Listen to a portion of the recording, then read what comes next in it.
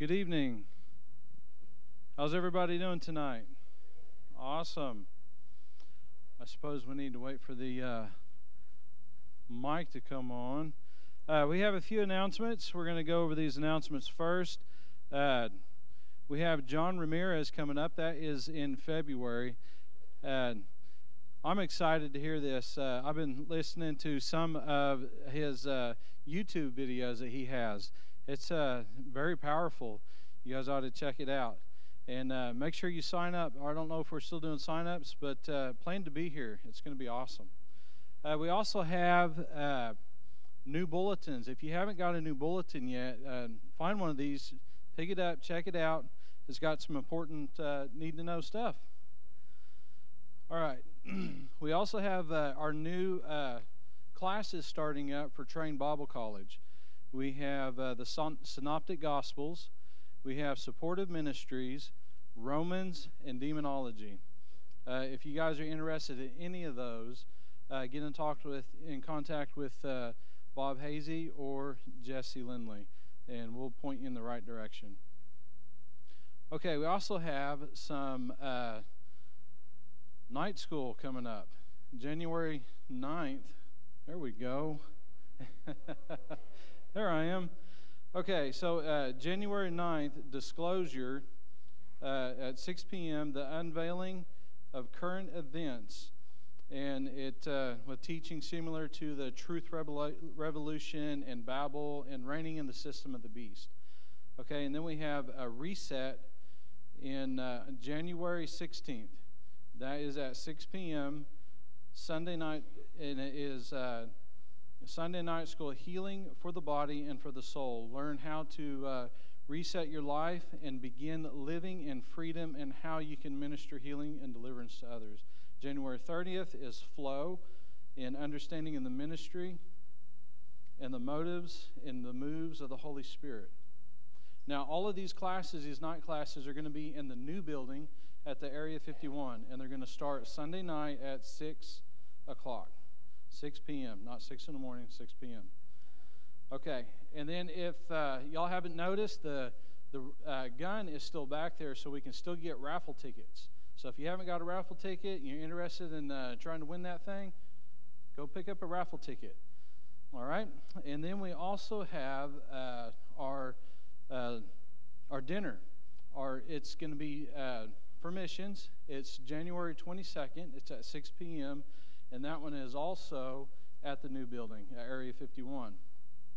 And the dinner, we're going to talk about who we support, the missions, who we share with, and where and how we support them, and just give a little bit of a testimonial about some of the missions that we've been on.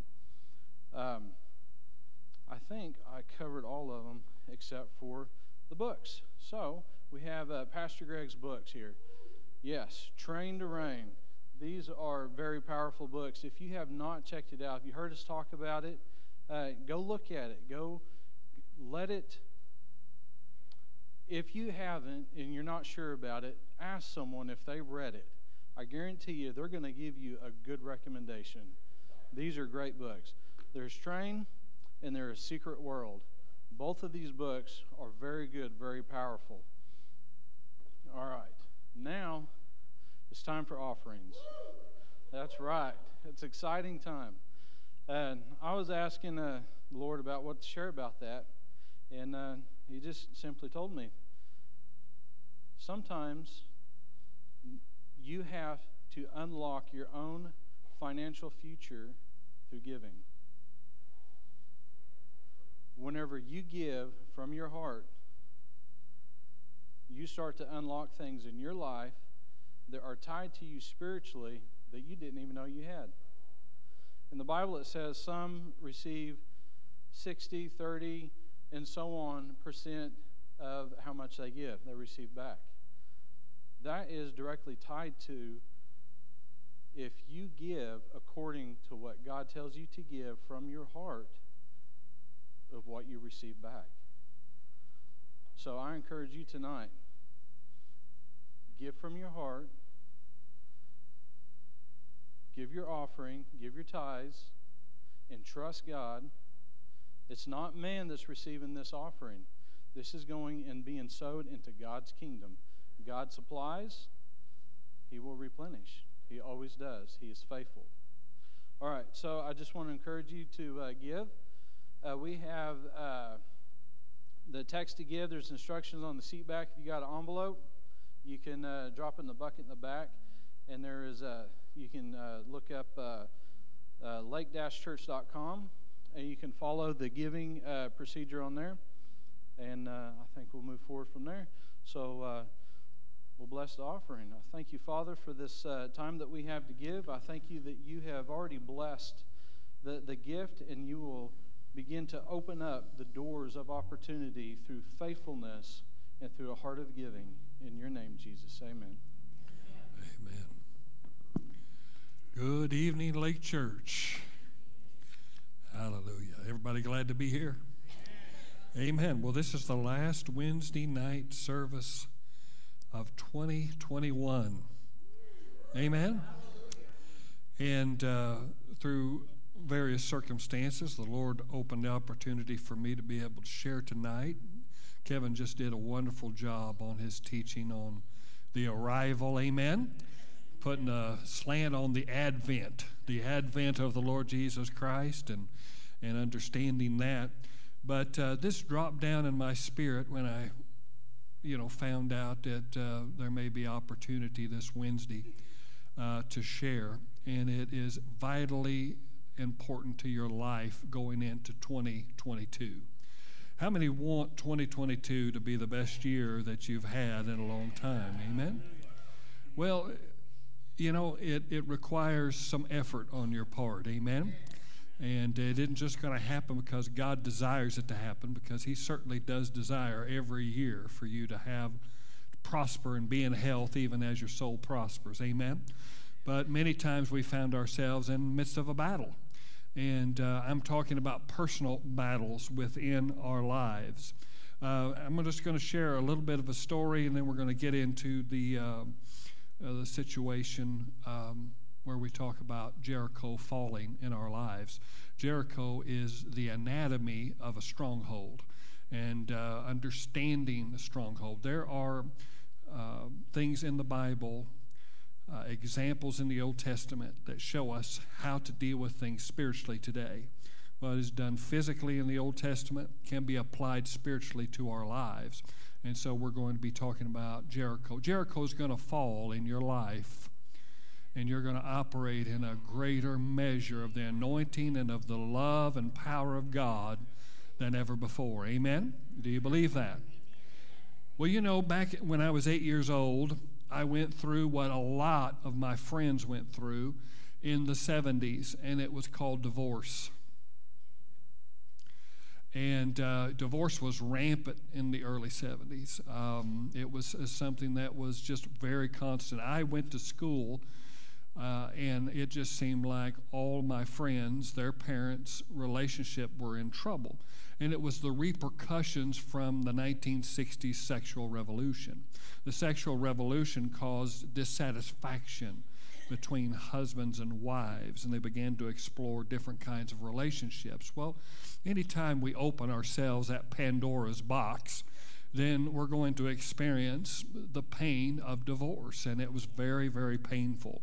Many people did not find meaningful relationships after the relationship that they left, and they left because of lust. They left because they wanted, the grass was always greener on the other side. That's just simply where the septic tank is. You know what I'm saying? So, it just, the lateral lines, but they, you have a culture that is satiated, with the thirst of lust.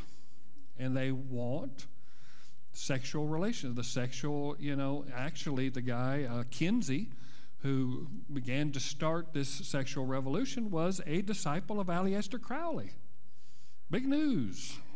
Okay? So these are psychological operations that entered into our country and began to cause divisions. And I went through divorce as a child at 8 years old. My sister is 5 years younger than I am, so she was 3, and she didn't really remember it at all.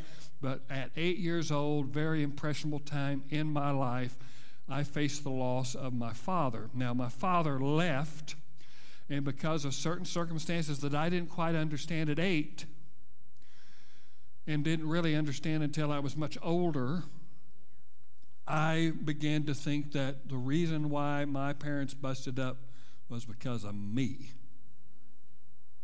How many have went through that? You think, it's you. Well, maybe I wasn't good enough. So I constantly carried around rejection.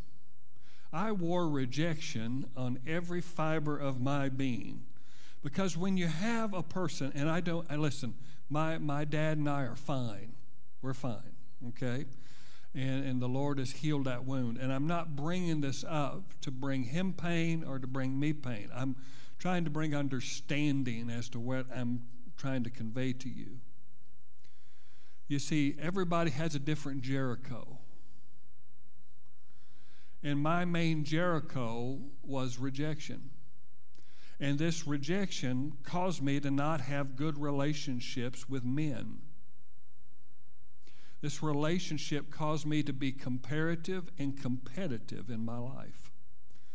This rejection caused me to try to prove people that they were wrong about me, even though they didn't have the thoughts that I thought they had about me. Come on now. I constantly felt I had to prove something. And whether it was a spiritual mental relationship or whether it was a physical relationship, it was hard. It was difficult for me. And I couldn't quite break it. I didn't know where it was coming from. Because, at 8 years old, my mom married my dad, who I call my dad, which the world would refer to as a stepdad, which I just feel gross saying that about John Hurd because he's my dad. And he stepped in, he raised me, he took care of me, gave me his last name, adopted me, and I couldn't ask for better. Amen. Couldn't ask for better. The Lord redeemed it. Amen? However, when I got saved, I began to put this behind me. I began to pursue Christ. And it really wasn't an issue to me, although it was operating in my life without me knowing it, under the radar. That rejection was, I just never could connect. I was always fearful of relationships and where they would head. I always had this disclaimer at the start of every relationship that this thing will not last very long. Come on now. Some of you know exactly what I'm talking about. I mean, it's like you never really got excited about new. When you found yourself getting excited, you'd sabotage it. How many know what I'm talking about? You just sabotage it. You just, I'm going to reject you before you reject me. I'm going to make you leave me because that's what you're going to do anyway. Okay? And there's a lot of people that went through divorce that still have that, and they take that into new relationships, and their relationships are never like they were when they were initially with the first person they were with. Listen, Jesus can heal you of all that. Whoever you're married to at this time, Jesus can make it better. Come on now. Do we believe it or not? But sometimes we bring our strongholds into our relationships. And it affects us. And it affected me greatly. And I didn't know how it affected me until I was about 29. Now that's not yesterday. But I was 29 years old, and my aunt from my father contacted me because I had aging grandparents that had never seen me, hadn't seen me in 20-some-odd years, or almost 30 years. So initially, I'm excited, I get to see my dad, I get to see people that I hadn't seen since I was a kid, and And, that honeymoon phase gets in there, And then you meet them and everything's good, but then you have to tell your mom. Because I'm a mama's boy. All right? So you got to tell mom that dad's family's contacted you, and even though he never sent you a $5 bill and a birthday card the whole entire time and never paid child support, and I'm not saying this stuff to, pick at the wound, because the wound's gone. All I'm telling you is I'm trying to get some resonance with you. I'm trying to get you to see you. I don't want you to focus on me. I want you to start looking for the Jericho in your life. And I'm telling you, the minute I told my mom, it broke her absolute heart. It's one of the worst days of my life. And so I went through an entire 6-month to 2-year period of playing ping pong and being secretive about meeting with each side of the family at 30 years of age.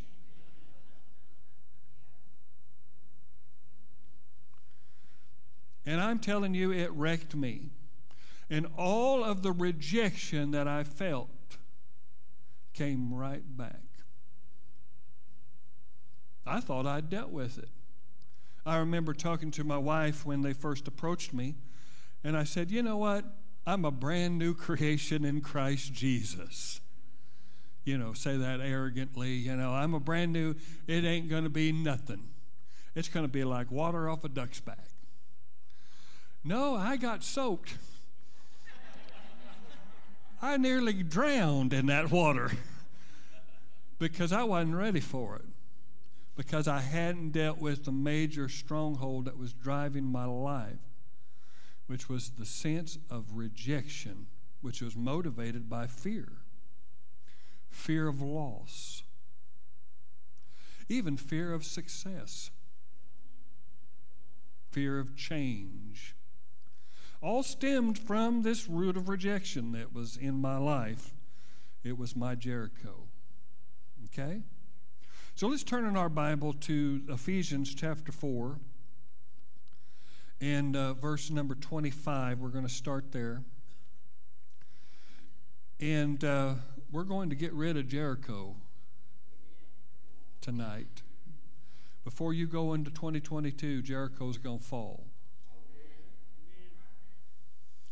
Because Jericho's important. There's a reason why God picked Jericho as the first city. Jericho unlocked the whole promised land. Jericho was basically the skeleton key, so to speak, to opening up the rest of the promised land for the children of Israel. There's a reason why Jericho was picked first. Why did he start with other cities, smaller cities? No, Jericho was a formidable, ancient city. And it was the catalyst that energized the entire promised land for the enemy. It was an epicenter of occult practices and some of the things that we've talked about that caused all of the giants that they saw and all of the Nephilim that they saw to be in that one spot. There's a reason for it. How they built ancient cities in those days is the same way the enemy chooses to build in you. What they did physically, Satan desires to do spiritually in your life. See, you have to understand that the promised land was promised to Abraham. But we know that the families went down to Egypt during the time of famine and began to dwell there during that time. And there was a Pharaoh that rose up that knew not Joseph, saw them as a threat, and put them under bondage as slaves. See, that's what the enemy wants to do. He wants you to be enslaved to the pharaohs of this world. And while you're in that enslavement to that addiction, to that mode of thinking, to that plan of the enemy, he begins to infiltrate your promised land with squatters. What God originally designed for you is now being overtaken with giants. So we can see that what he busies us in our flesh is meant to fortify his holdings in our soul. Do you understand that? Because, see, it was promised to Abraham, and when Abraham walked the promised land, and he did, he never stayed in a static position, but he moved around in it. It did not have the inhabitants that the children of Israel found when they came to the borders of the Jordan. There weren't any giants, and there weren't any Nephilim. But I'm here to tell you this, my friend, that any time God tells you something about your life, the enemy will try to squat on that piece of property. Isn't it amazing how you can get a desire to do something or to have something or to initiate something that you've looked at for years with absolutely no opposition whatsoever, but the minute you make a decision, the minute you take a stand, the minute you say, this is it, I'm not taking it anymore, all of a sudden the opposition shows up and the squatters begin to show up. Hello? Am I speaking to anybody here? Amen? I tell you what, 2020 and 2021 have been filled with squatters. There's been squatters all in our soul, keeping us from doing what God has called us to do, keeping us from doing the things that we know in our heart are God-ordained things. Amen? Notice what he says here. Therefore, having put away falsehood, let each one of you speak the truth with his neighbor, for we are members one of another. He says, be angry and do not sin. Do not let the sun go down on your anger, and give no opportunity to the devil. Now, I'd like to focus on that last phrase. Give no opportunity to the devil. Actually, I like the King James, and it says, give no place to the devil. So that means this, that I have a piece of property that God has given me, and that it is not up to God to keep the devil from squatting on my land. It's my responsibility. It doesn't say, and pray that God doesn't give place to the devil in your life. It says, you give no place. The word place is very important to understand. It's where we get the word topography. Okay?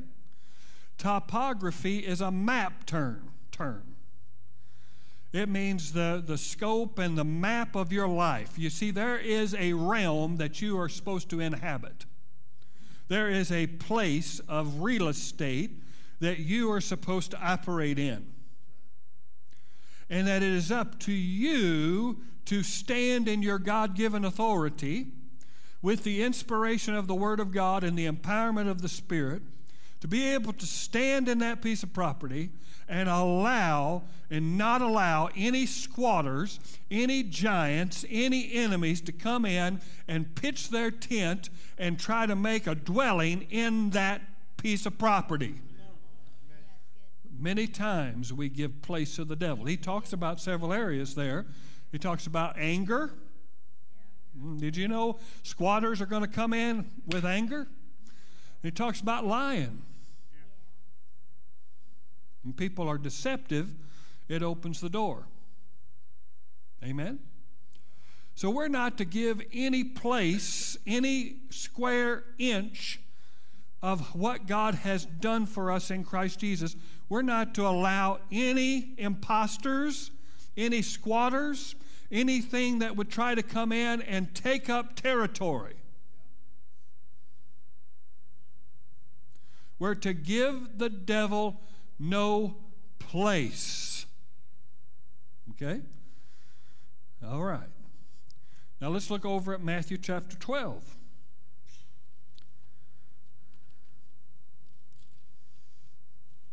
I just sense deliverance in the house.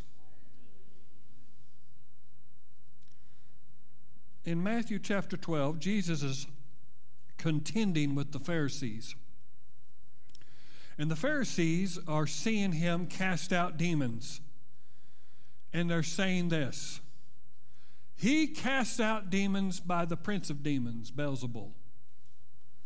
And Jesus knows what they're saying. Okay? Jesus knows what they're saying. And he answers them back in verse 25. He says, knowing their thoughts, he says to them, every kingdom divided against itself is laid waste, and no city or house divided against itself will stand. That's true in the kingdom of darkness, and that's true in the kingdom of light. When we bring division into churches, division into things of God, it causes destruction. Just because God's in it, and God's, the person that we're, worshiping and stuff, doesn't necessarily mean that we're exempt from divisive conduct and things that cause destruction. Okay? In fact, infiltration in churches is,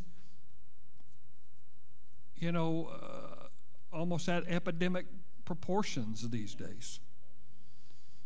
People getting into leadership, trying to drive churches down, trying to keep people away from churches, trying to use PR to keep people away and things of that nature, trying to spread lies and rumors and innuendo, things of that nature. It's just going to get worse, guys. But you know what? The church can't stand, but neither can the kingdom of darkness stand. So it's a principle that works in both realms, okay? And he says, and if Satan casts out Satan, he's divided against himself. How then will his kingdom stand? And if I cast out demons by Beelzebul, by whom do you, your sons, cast them out? Therefore, they will be your judges. But if it is by the Spirit of God that I cast out demons, then the kingdom of God has come upon you. Or how can someone enter a strong man's house and plunder his goods unless he first what? Bind the strong man. Okay? So when we use the word stronghold, we can interchange it with strong man. Okay? Because when it comes to these buildings in our lives, which I'm basically teaching is secret world all over again, when it comes to the buildings of our lives, they house entities. That's where your attitudes come from. Have you ever been in a service and the preacher's preaching and it hits a nerve with you? And on the inside you hear this, I don't like this. You have just encountered your stronghold. You've just knocked on the door of your neighbor in your soul that is not a good neighbor. He doesn't want to be evicted. He doesn't want to have to move. So he's going to rise up in you and cause some kind of riot on the inside of you and try to tell you that what you're hearing is not true. And how dare they judge you? I remember I got in a kind of a heated argument with someone that I love very much in the church. And they accused me of knowing what they did the week before. This happens to preachers all the time. Because you minister under the anointing by the Holy Spirit, this isn't just a message that I just write up. Write up and, hope you like it. It's divinely inspired unction by the Spirit of God. Now, some of it's great when it's all God, and some of it isn't great when it's me. You know what I'm saying? So, I'm human, all right? But many times ministers will speak under the unction of God, and they'll speak to a situation that they don't have a clue about what they're saying, key words that are unlocking certain things in your life, because the whole goal of preaching is to bring light.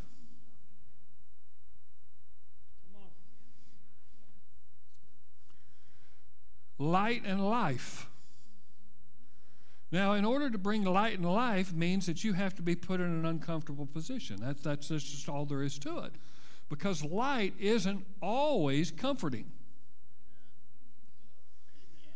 Light can be very, very intrusive. And light can be very painful. Hello?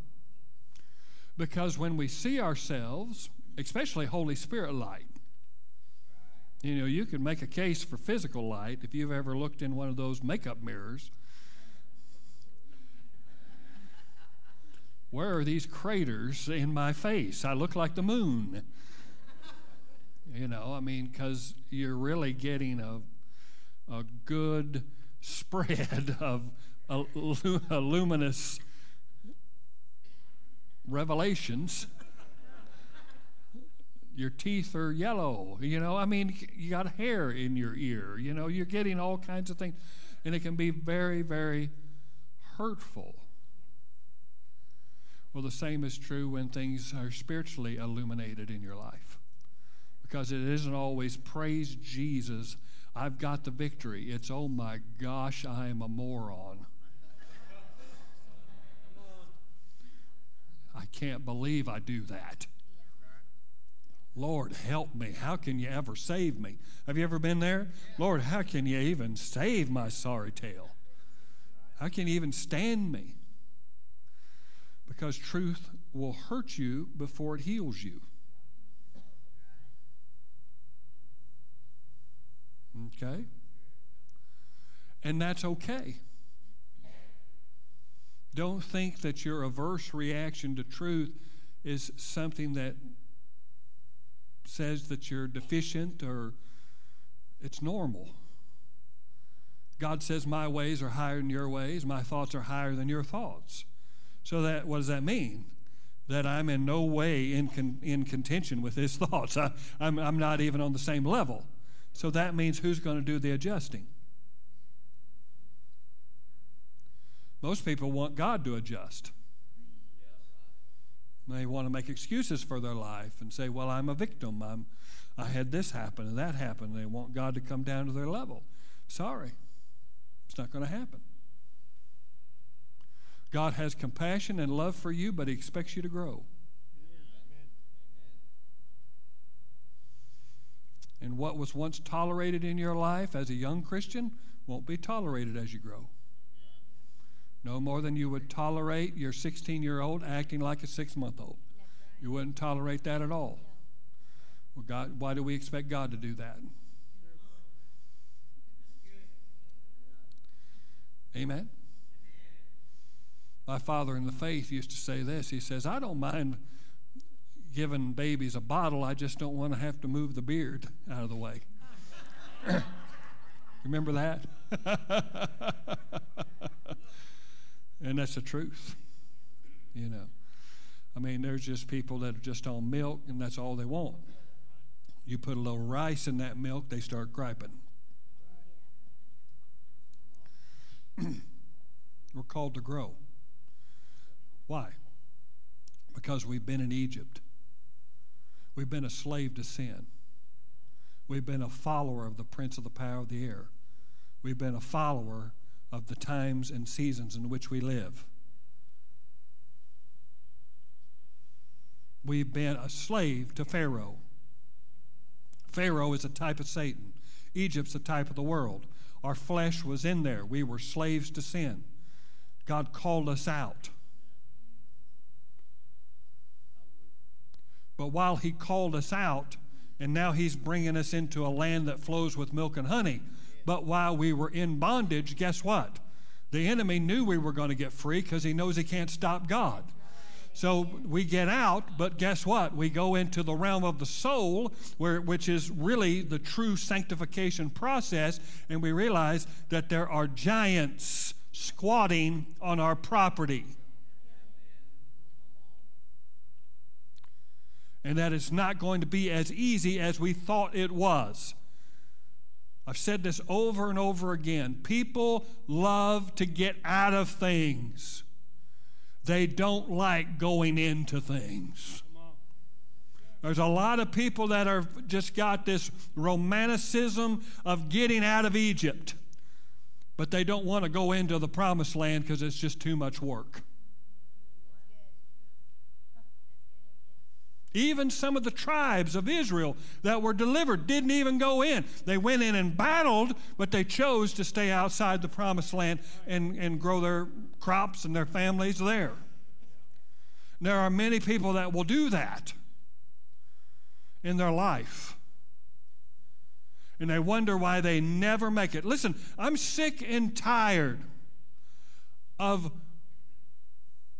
dealing with the same problem every year. I'm sick and tired of going around the same mountain I've went around for 40 years. I'm tired of getting relief from the little demons, but not getting rid of the stronghold that attracts them.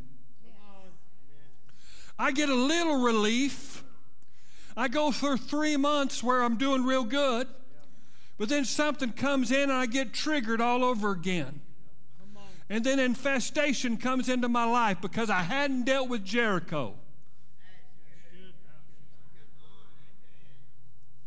I haven't dealt with the rejection in my life. Well, the reason why I can't be intimate with people and intimate with my wife in a way that is meaningful is because I'm fearful of rejection. I'm fearful of being hurt. I'm fearful. So I'm restricted. I'm in bondage. I can't live life the way I was created to live life because I've got a stronghold in me that tells me what I can do and what I can't do. And every time I get over that line, Rocky, I hear it. You're in it too far. You're in it too far. You need to get back. You need to get back. You're going to get hurt. You're going to get hurt. You better get back. Get back to your safe place. Get back to where you are. You know that, at least you know that that's a safe place. Come on. Anybody? Am I reading anybody's mail? It's the truth. There's people that are limited and handicapped in their relationships because of these Jerichos. They never go past a certain point. They can't. They say that the generations, we talk a lot about millennials. And, we talk a lot about, the boomers and the millennials. And, I'm a Gen Xer, okay? And Gen Xers tend to be more committed than their boomer parents. But yet, the millennial generation is having a hard time with commitment. Not that they're deficient. See, we need to stop thinking that paradigm. Oh, they're just deficient. They're just, they weren't raised like. There is some truth to the surroundings and the cultures that they were raised in. There is truth to that. But that is not necessarily the case. You think about millennials have never lived in a world before the World Trade Center. They've never lived in a world in which you got patted down at an airport. Never. They've never lived without internet. And they've never lived without cell phones and the intrusion that comes through those. So their whole wiring is absolutely different. So we need to stop being judgmental and critical because they're used to speed.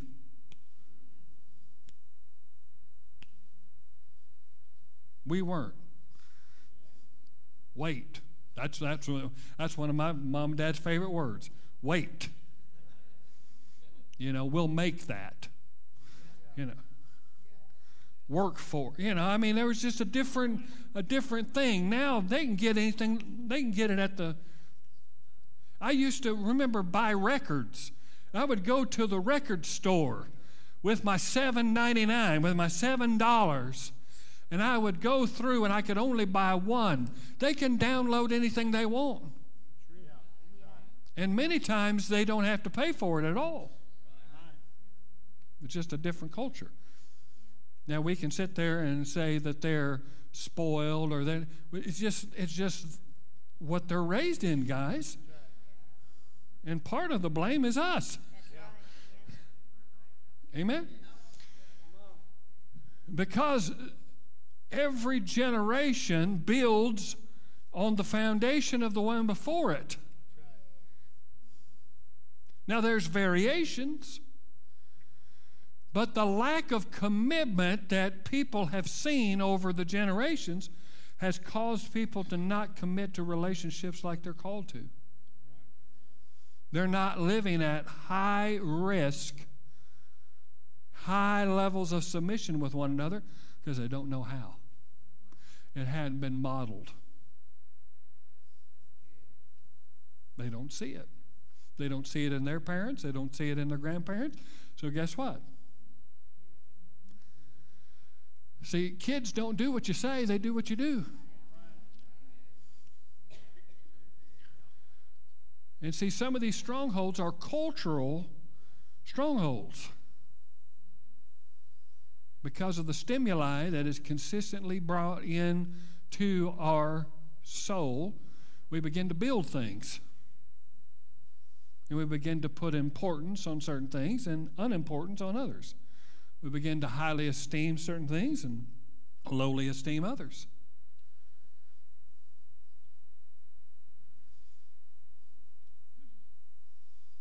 Okay? So I had a problem, with male relationships. It's not my dad's fault. My mom was as much a part of the issue than he was. How many realize it's still true, it takes two to tango? Okay? It takes two to tango. So, but you know what? I'm a mama's boy. So mama's right. Mama's right on everything. I felt like Bobby Boucher, It wasn't only until I got older that Mama did some stuff. Mama did some stuff that I didn't know Mama did that stuff, and it was hard for me to take when I heard that Mama did that stuff, because Mama never did that stuff to me.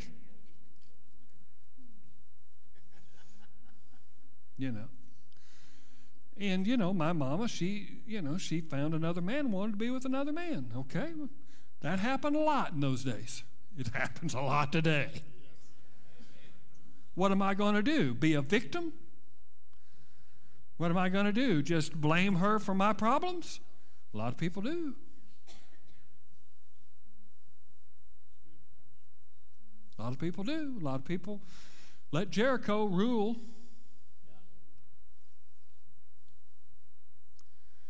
I could be all upset about it, but you know what? I chose to become a new creation. I chose to pursue that path.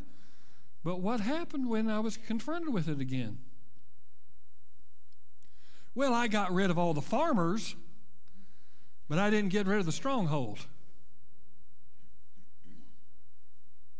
See, my mind renewal, your mind renewal will deal with majority of the spirits that are trying to infiltrate your life. Did you know that? Mind renewal alone will keep the influence of the enemy off of you.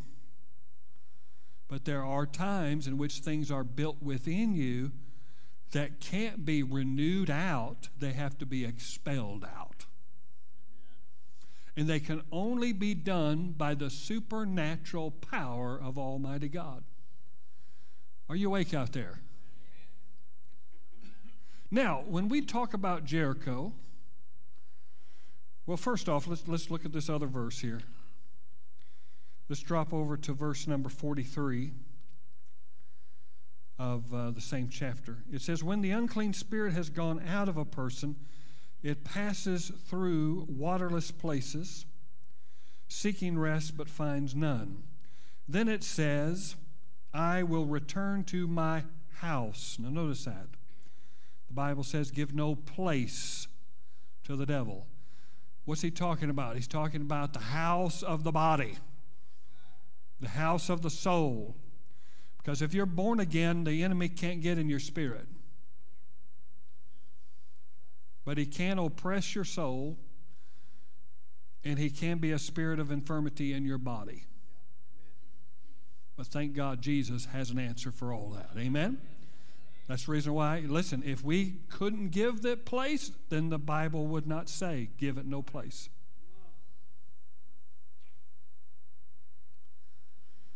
And it says right here, now notice what it says. We're talking about strong man and stronghold, because the strong man is in the stronghold. And one of the secrets of getting relief and getting deliverance from that is identification. Because once you ID it, you have put light upon that, and you can expel that out of your life in Jesus' name. But most people don't know they're struggling. I would have never told you I was struggling with rejection. I would have had no clue. None. Except for illumination by the Spirit of God. I would have had absolutely no clue whatsoever. And the things that you're battling with, some of you just think it's you. You just think, well, that's just who I am. No, not true. Not true.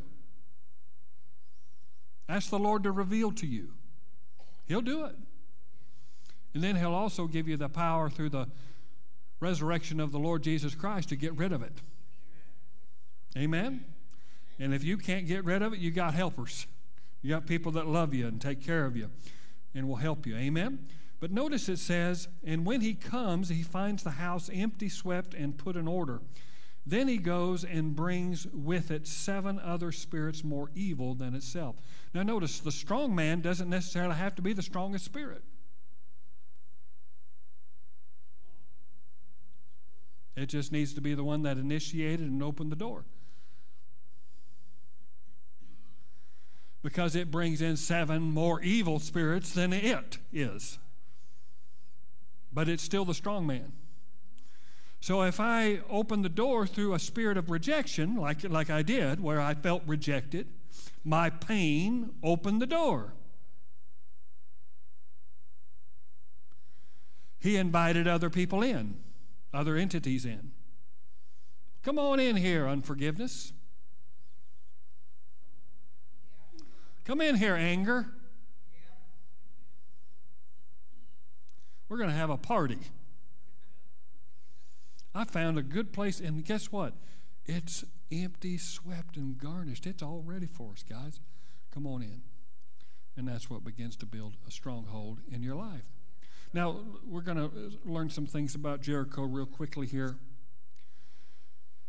When you look up Jericho in any kind of encyclopedia, whether it's online or whether it's various books that you would read about it, it calls it cyclopean architecture. Cyclopean. This is very important to understand this. I'm not just bringing this up so I can look all smart. I'm just telling you. It says that it is cyclopean architecture. Now, what does that refer to? Well, if you go by the run-of-the-mill historian, they will tell you that the walls of Jericho were built during the 3rd section of the Bronze Age, which is about 1687 BC. But we know that that's not the case. We know that portions of the wall were built there, but the initial foundation of this city dates far back into the antediluvian world. Now see, what happened after the flood of Noah is Ham begins to take the knowledge of that pre-flood world, and he begins to bring it back into culture because he has rejected God's judgment. And he creates a whole line of people that agree with him, one of them Nimrod. And so they begin to search for real estate that was used in the antediluvian world to bring about the spiritual climate of that time. Why would they go to a plain, a valley of Shinar, to build a tower to go up to heaven? Why not build it on a mountain? They did not, because it didn't matter whether it was a mountain or a valley. It was spiritual real estate. They built on top of what the antediluvian world built. And it's known as Cyclopean architecture, which is the monolithic architecture that we can't explain. When you go around the world and you see the stones and how they put the stones together, we don't have anything in our culture that can do what they were able to do. This was not done by the present dispensation of human beings. This was done in a totally different dispensation. And many of the architectures and the temples that have been built were built on the ruins of these huge monolithic stones. And when you look at Cyclopean, you begin to see two things. Now notice this. This is called Cyclopean architecture. This has no mortar whatsoever in it. And you can't even put a slip of paper in between it. There was some kind of technology that enabled this antediluvian generation to be able to put a wall together with stones that some of our own construction equipment cannot even lift, nor move long distances, but yet was able to piece them together where they stand for thousands of years. Okay? Then you get into these monolithic stones, huge stones that cannot be duplicated with our current technology. With our current building, we're not able to build these things, just like Stonehenge. We're unable to build those. Those rocks are too big. But yet they were built. So what does that tell me? That Jericho is far older than what they presently said. That it's not Bronze Age, it started in the antediluvian age. And that they just simply built on top of it because it was spiritual real estate. Now, if you don't understand the concept of spiritual real estate, then you needn't to go very far in your Bible to see that Eden was spiritual real estate. And that the whole battle that we're in is over a piece of real estate.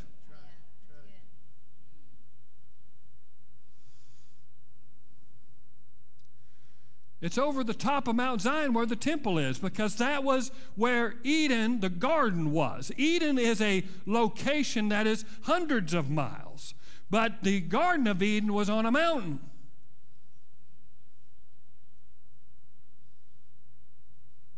Now, what did they do when they built these things?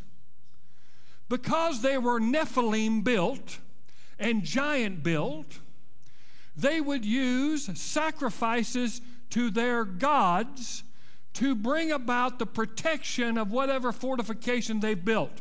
So they would kill babies, and they would use their blood, and they would pack their blood and their bodies in between the rocks. And they believed, now look it up for yourself, they believed that the blood of the innocent would somehow give them credibility with their gods that would protect them. So I submit to you that the Jericho walls were packed with satanic demon power. So much so that God said, you don't take anything from it. He says, if you take something from this, you're going to be cursed. And in fact, Joshua pronounces a curse on this, on Jericho. Let me put Jericho up there because we think I'm talking about Stonehenge. Okay? He talks about, and he basically says this. He says, if anybody rebuilds this city, it's just not a normal city. Are you getting the picture? It's just not a normal city. This is a citadel that basically creates the iniquity force over the whole thing, the whole promised land. Because once Jericho falls and they do what is right in the eyes of God, there's nothing there's not another story in which anything stood in their way. Now, Ai, because they disobeyed the command of the Lord. But when they got that done, there was no other story in which a city gave them any trouble. Listen, once you take care of Jericho, the rest of your promised land is a cakewalk.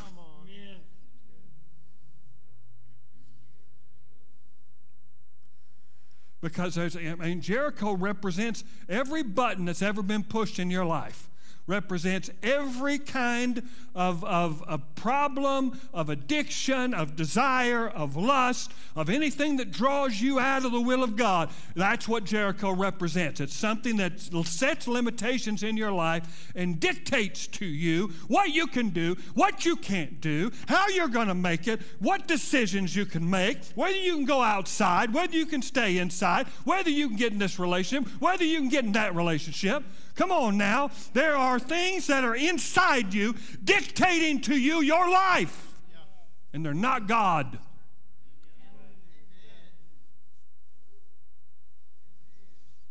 So they packed it with blood. And all of the sacrifices that fortified that city in honor to their gods began to create these giant clans and Nephilim clans that began to take over the promised land. You got to get rid of the magnet. What did he say? The unclean spirit sees that the place is empty, swept, and garnished, and becomes a magnet for others. Are you with me?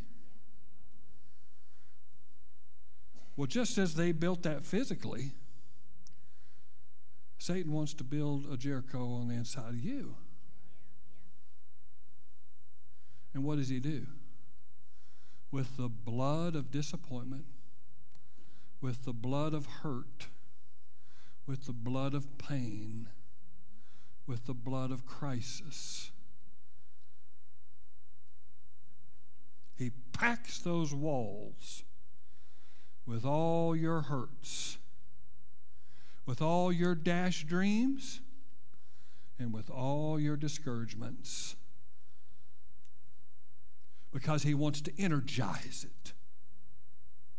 He wants to energize it to where, yeah, we can go over here and we can do this over here, but you get close to that citadel, you get close to that stronghold, you're immobilized.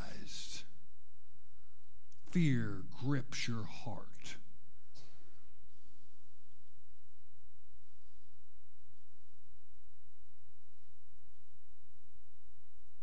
You can't move. It just seems financially, I just can't get past this. I can't get past this. I just can't get past this. We take another circle, another pass. We feel a little bit of freedom, a little bit of flexibility, a little bit of margin. But then another season comes into our life and we hit the same wall. And it's this wall. We hit it. And there's absolutely nothing I can do in the natural to break it down. Let's just say it's financial. Some people hit the wall financial. They can't get past a certain point. Just can't.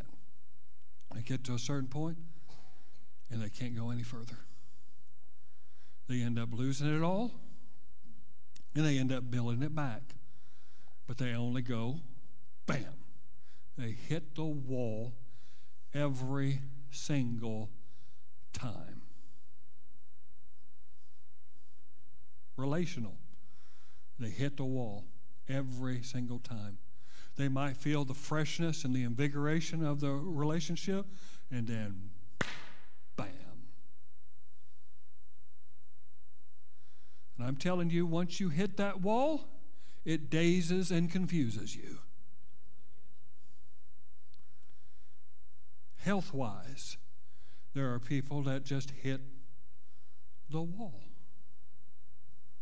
They can't seem to get past a certain point in their health. They're facing the same thing. It's as if there's a cycle that they just cannot break. Depression, suicidal thoughts, despair, critical spirit. These things are just energized. They're energized in our life because they're satanically located in the territory that Jesus died, bled for, and was raised from the dead so that you could have it. They have squatted and have built an edifice right smack dab in the middle of Blessing Central. And you can't get past it. You try to save. You try to give. You try to do whatever, and it's hit the wall. You try to move. You try to get the ability to interact with people and open yourself up to new ideas of exploration relationally, and it hits the wall. You get past a certain place of revelation when it comes to your physical body, but you always hit the wall. And it's because you can't do anything physical. There is no diet. There is no pill. There is no vitamins that can break this wall down.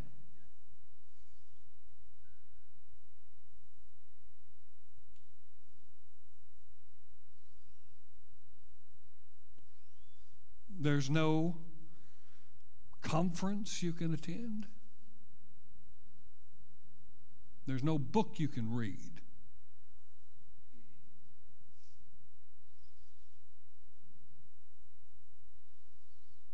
Because it's got to be dealt with spiritually.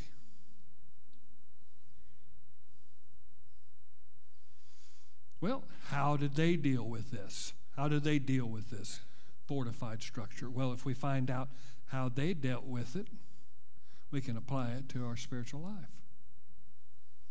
The first thing that happened, go back and look at it, the 5th chapter of Joshua, the book of Joshua. I don't have time to read every scripture, so go back and look at it. The first thing that happened was they circumcised all of the young men that had gone through the 40 years of walking in the wilderness. Now, what does circumcision represent? Circumcision is a physical sign of the covenant that we have with God, and it is the cutting away of the flesh. Anytime I'm faced with an insurmountable obstacle in my life, the first thing that has to be dealt with is my flesh. Circumcision. And that's not fun. In fact, I've taught you this before, that there's a cycle that you go through in order to go to new levels of attainment in God. It's not that you're, getting special treatment from God. It's just a process. You go through Gilgal first. And Gilgal always represents the cutting away. And in fact, Joshua states this in Joshua chapter 5. He says, by the cutting away of circumcision, I have rolled away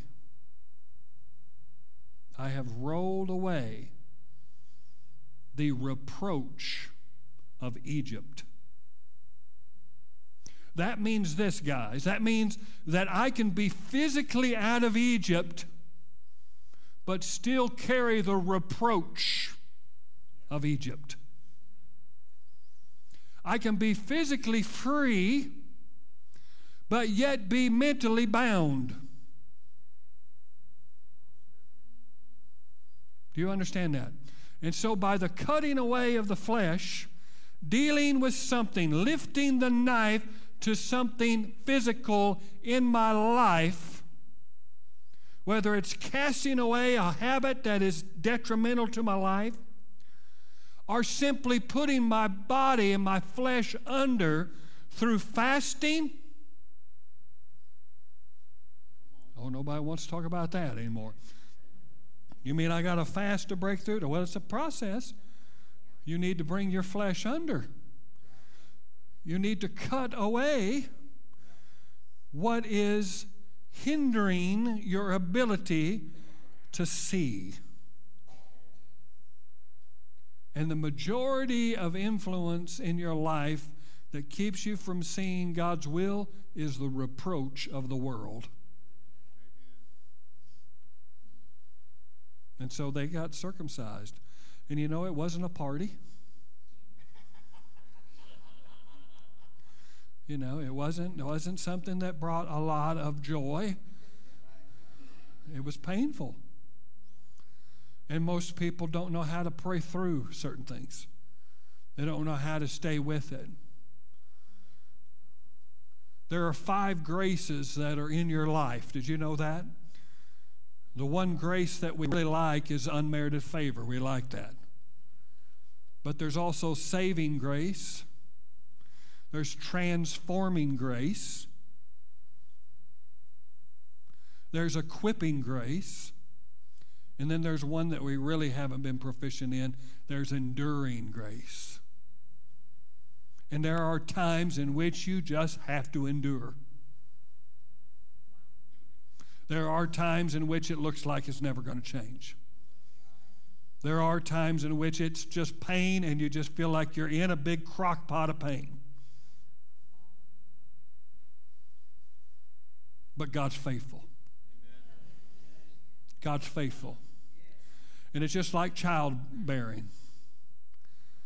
Just like childbearing. You go through the pain of childbearing, but once that child is delivered in your life, you forget about. And women will actually want to be pregnant again. Come on now. Listen, my wife tore my arm up. She tore my arm up. She had some nails, and she dug them right into me. And I said, honey, you're digging your nails into my flesh. She says, I like it.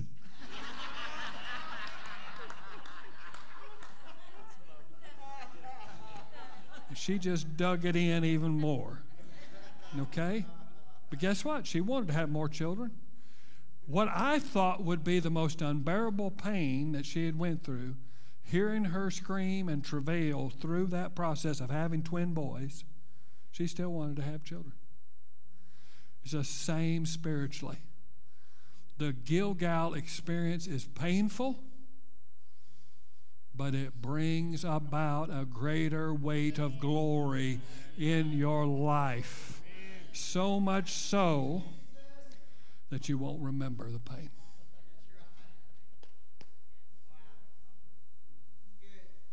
What was the next thing that they did? Well, they had Passover. They had Passover in the promised land for the first time. What did they do? What does Passover represent? It represents the body and the blood of the Lord Jesus Christ. And I'm here to tell you, if you're going to break down or allow God to break down that stronghold, you're going to have to be in remembrance of the blood and the body of the Lord Jesus Christ. You're going to have to make that the emphasis. You're going to have to cut away what God says cut away. If God says, you know what, you need to quit that job, you need to lift the knife to it. If he says sell that truck, you need to lift the knife to it. If he says get out of this relationship, you lift the knife. Come on now, you do it. Painful, hurts.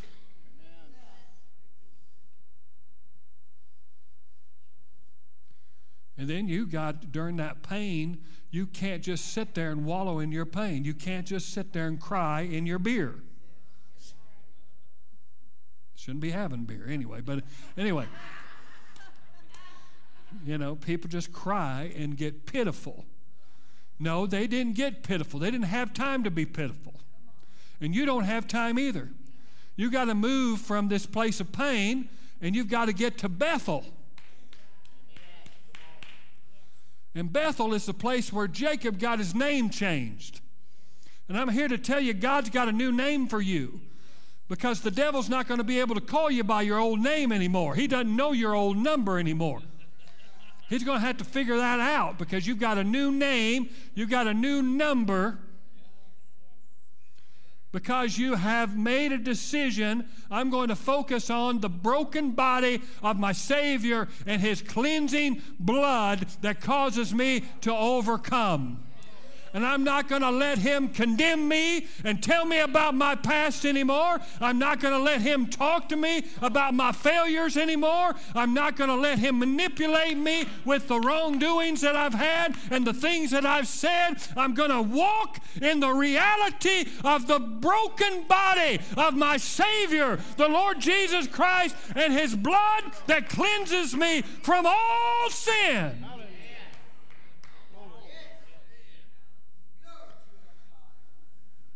If you don't get a hold of that, you're going to be in self-pity, you're going to be in condemnation, you're going to be in guilt, and the enemy's got you right in the arena that he needs you to be able to manipulate you and talk you out of seeing that thing fall. Now, it's amazing in the story as we go to Joshua 6 now, that after they have Passover, the manna ceases.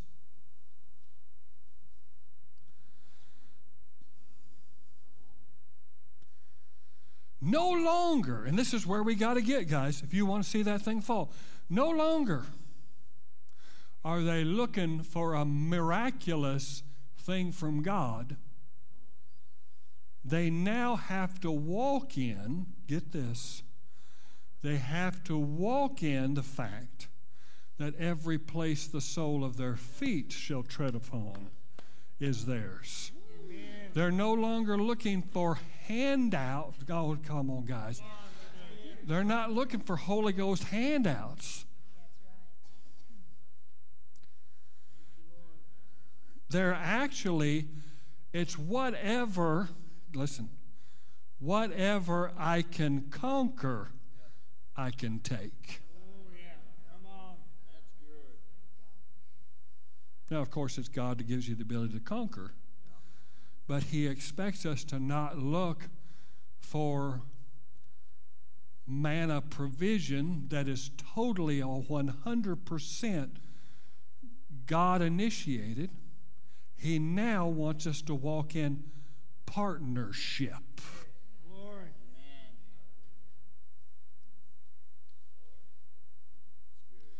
If you want to see that, you can't be looking for handouts. You got to say, you know what? Every place that the sole of my foot shall tread upon is mine. I'm going to be courageous. I'm going to walk out what God has for me. Are you getting anything out of this? Say, I got to walk it. Business ideas aren't just going to fall from the sky. I got to go and have some trial and error. I got to pray and seek the Lord. I got to walk hand in hand with him. See, one of the greatest scriptures that I've ever read is in Genesis 17, and it's where God appears to Abraham at the time, and he says this. He says, I am El Shaddai. Walk before me and be thou perfect. Now, initially I took that as, oh my gosh. Walk before you and be perfect? Oh, I don't know if I can do that. How many have ever had that? Yeah. Did you know in the Hebrew that's not what it says? In the Hebrew, this is what it says. I am El Shaddai. I am the God who is more than enough, and I am the God, your vengeance. I'll attack anybody that attacks you, because that's what El Shaddai means. He says, walk with me, and in the walking you shall be whole. Oh, you didn't get that. See, everybody wants it instantaneous. I want change right now. He says, no, in the walking, in the day-to-day walking, you'll be made whole. So that means, you know what? I might get a bad report from the doctor, but I just keep on walking. I might have a symptom in my body, but I just keep on walking. I might not have a good day, but I just keep walking. It may not look good for my business, but I just keep walking. Because I know in the walking, I'm going to be made whole. And it's not just walking by myself and walking hand in hand with my wife. It's walking hand in hand with my Savior, with El Shaddai.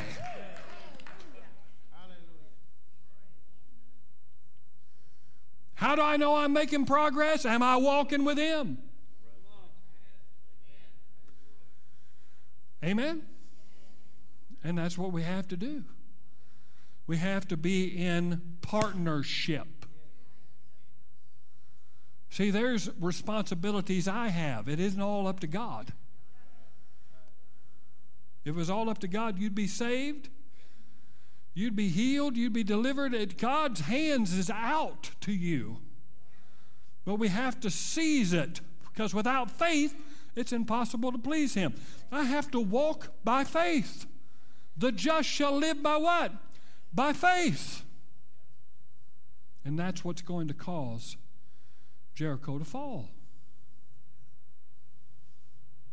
Now, after this happens, guess who appears to Joshua? Jesus. Jesus, the commander of the Lord's host, the pre-Bethlehemic appearance of the Lord Jesus Christ shows up. Because you know why? I want to know why it was Jesus? Because He said, take the shoes off of your feet, for this is holy ground. You only bow when it's God. Amen.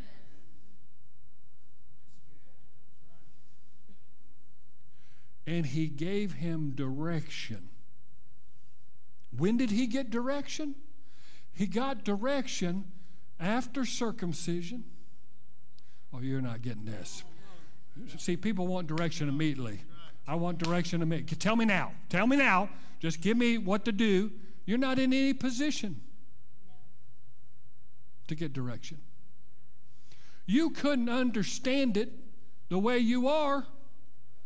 You have to get yourself in a position to receive the instruction.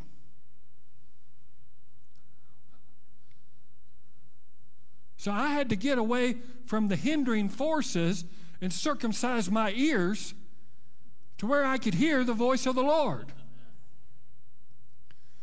I had to make myself mindful of the covenant of the Lord, and by resonating that within me, I now could resonate with what He was saying to me. Because of what I had in me, I now can recognize something that He has outside of me.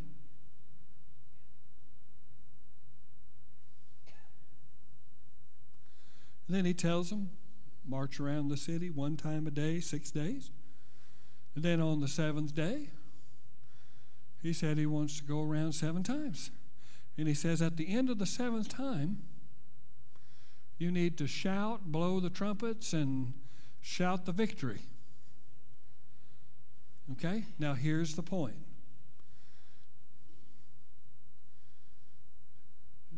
Your stronghold was built by words.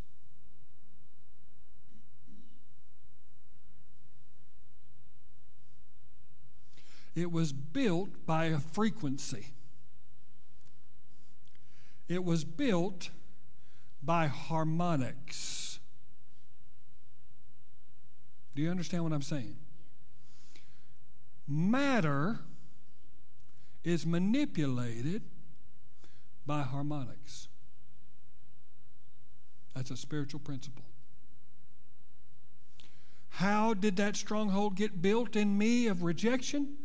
Because of the harmonics of my life that continued to put mortar to those bricks and said, you're not worth it. No one loves you. They walked out because you're defective. You don't matter. God doesn't have a plan for you. You're a reject. The man that brought you in doesn't even want you. How would God? That was created by harmonics. Words. Well, what God wants us to do is to take the harmonics of the kingdom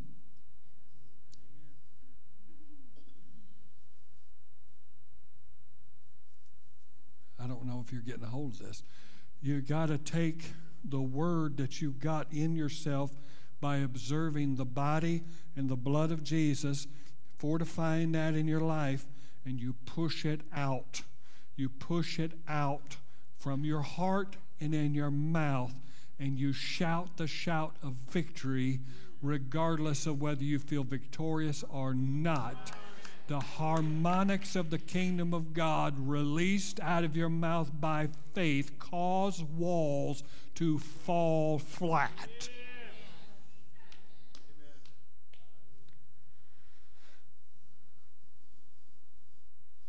What happened to Paul and Silas? They could have done the old hee-haw song, gloom, despair, and agony on me, but they chose to tap into a different harmonics. Say, people, it's your harmonics. That's the problem. Out of the abundance of the heart, the mouth leaketh. That's my paraphrase, because that's exactly what happens. If you don't have it within, you're not going to be able to project it out.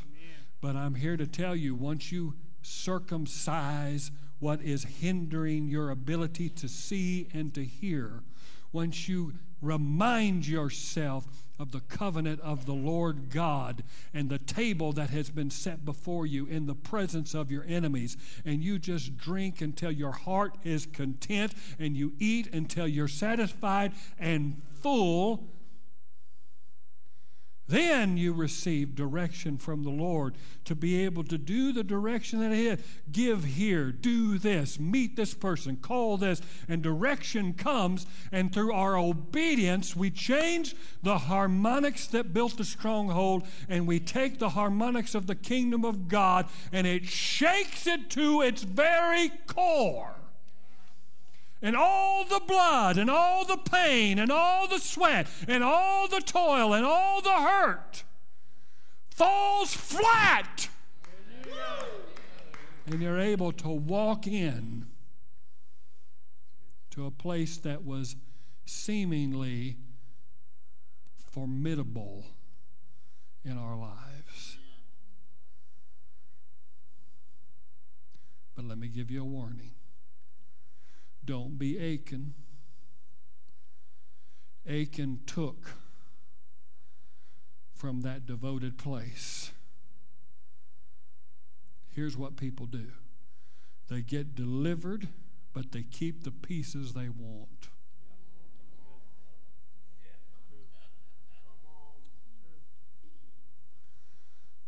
Well, you know, a little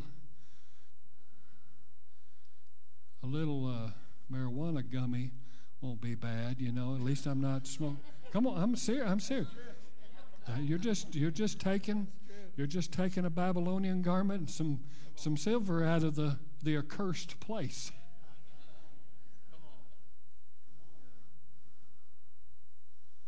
No, be done with it. It's over. That's not a part of my life anymore. I'm not going to go back to it. I'm not going to talk about it. I'm not going to meditate on it. I'm not going to mess with it. It's accursed in my life. And that's the attitude that you have to walk in freedom, is that this is porn is accursed. Anger is a curse to me. This lying is a curse to me. It's anathema. I hate it. We need to hate sin like God hates it. Say, no more. I'm not going to carry the Babylonian garment. I'm not going to carry the knockoff, whatever, I got in there. I'm not going to take these, because the enemy's going to take those pieces and he's going to rebuild on the foundation of that burned up place. And you're going to be worse off, because he's going to make sure that those rocks are a lot stronger than they were. Remember what he said. When he finds it empty, swept, and garnished, he takes 7 more evil spirits. What's he saying? The strong man gets stronger.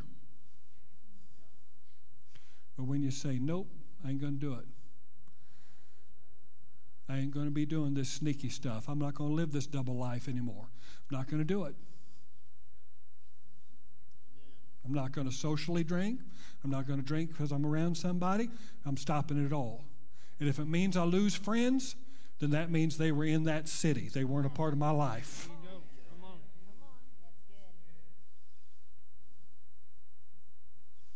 Amen? Let's go into 2020 with the walls falling flat. Let's not let this Jericho dictate to us anymore how to live our life. Stop limiting God. That's the word for the hour right now. That's what God's speaking to me. That's what God's speaking to me. Stop limiting God. Stop limiting God. Stop limiting God. Stop limiting God. Stop limiting God. Stop limiting God. Hallelujah. Hallelujah. Hallelujah. Glory to God. 2022, the limits are off. The limits are off. But it requires us to participate.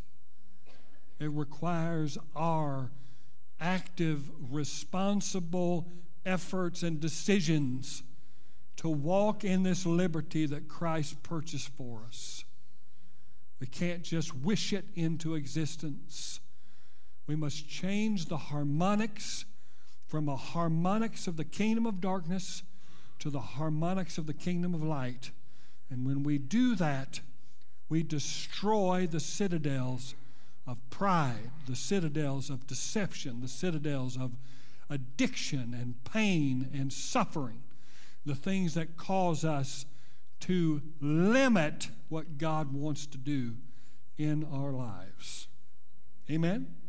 Can we stand and give God some praise? Hallelujah. Glory to God. Hallelujah. We give you praise, Lord. And we declare that we're going to take the limits off. The Bible says in the 78th Psalm that they limited the Holy One of Israel. Well, I thank you, Father God, we're going to take the limits off in 2022 right now in Jesus' name. And we declare that we are going to walk in the full freedom that Christ purchased in Jesus' name. Everyone that agrees with that prayer, say amen. Amen. Amen. Glory to God. Hallelujah. Hallelujah. Thank you, Jesus. Thank you, Jesus. Thank you, Jesus. Thank you, Jesus. Glory to your name, Lord. Glory, glory, glory. Hallelujah. Thank you, Lord. If you're here tonight and you don't know Jesus or you need prayer for anything, the ministers will be up here to minister to you and to assist you. We look forward to seeing you this Sunday. We're just going to have a powerful time. Hallelujah. We really are. If you've got unsaved loved ones, you need to bring them this Sunday. Hallelujah. People are looking for a change in their life. And we're looking at the first of the year. And people are more mindful of transformation at the first of the year.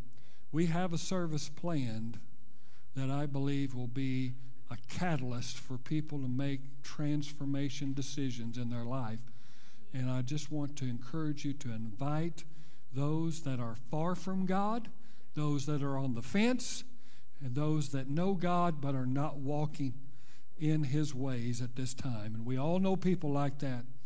Bring them on Sunday. 9 and 11, we're going back to the 2 services. We had a 1 services last weekend. We're going back to the 2. It's going to be a powerful time. So I encourage you to be here in the name of Jesus. Amen? You're dismissed.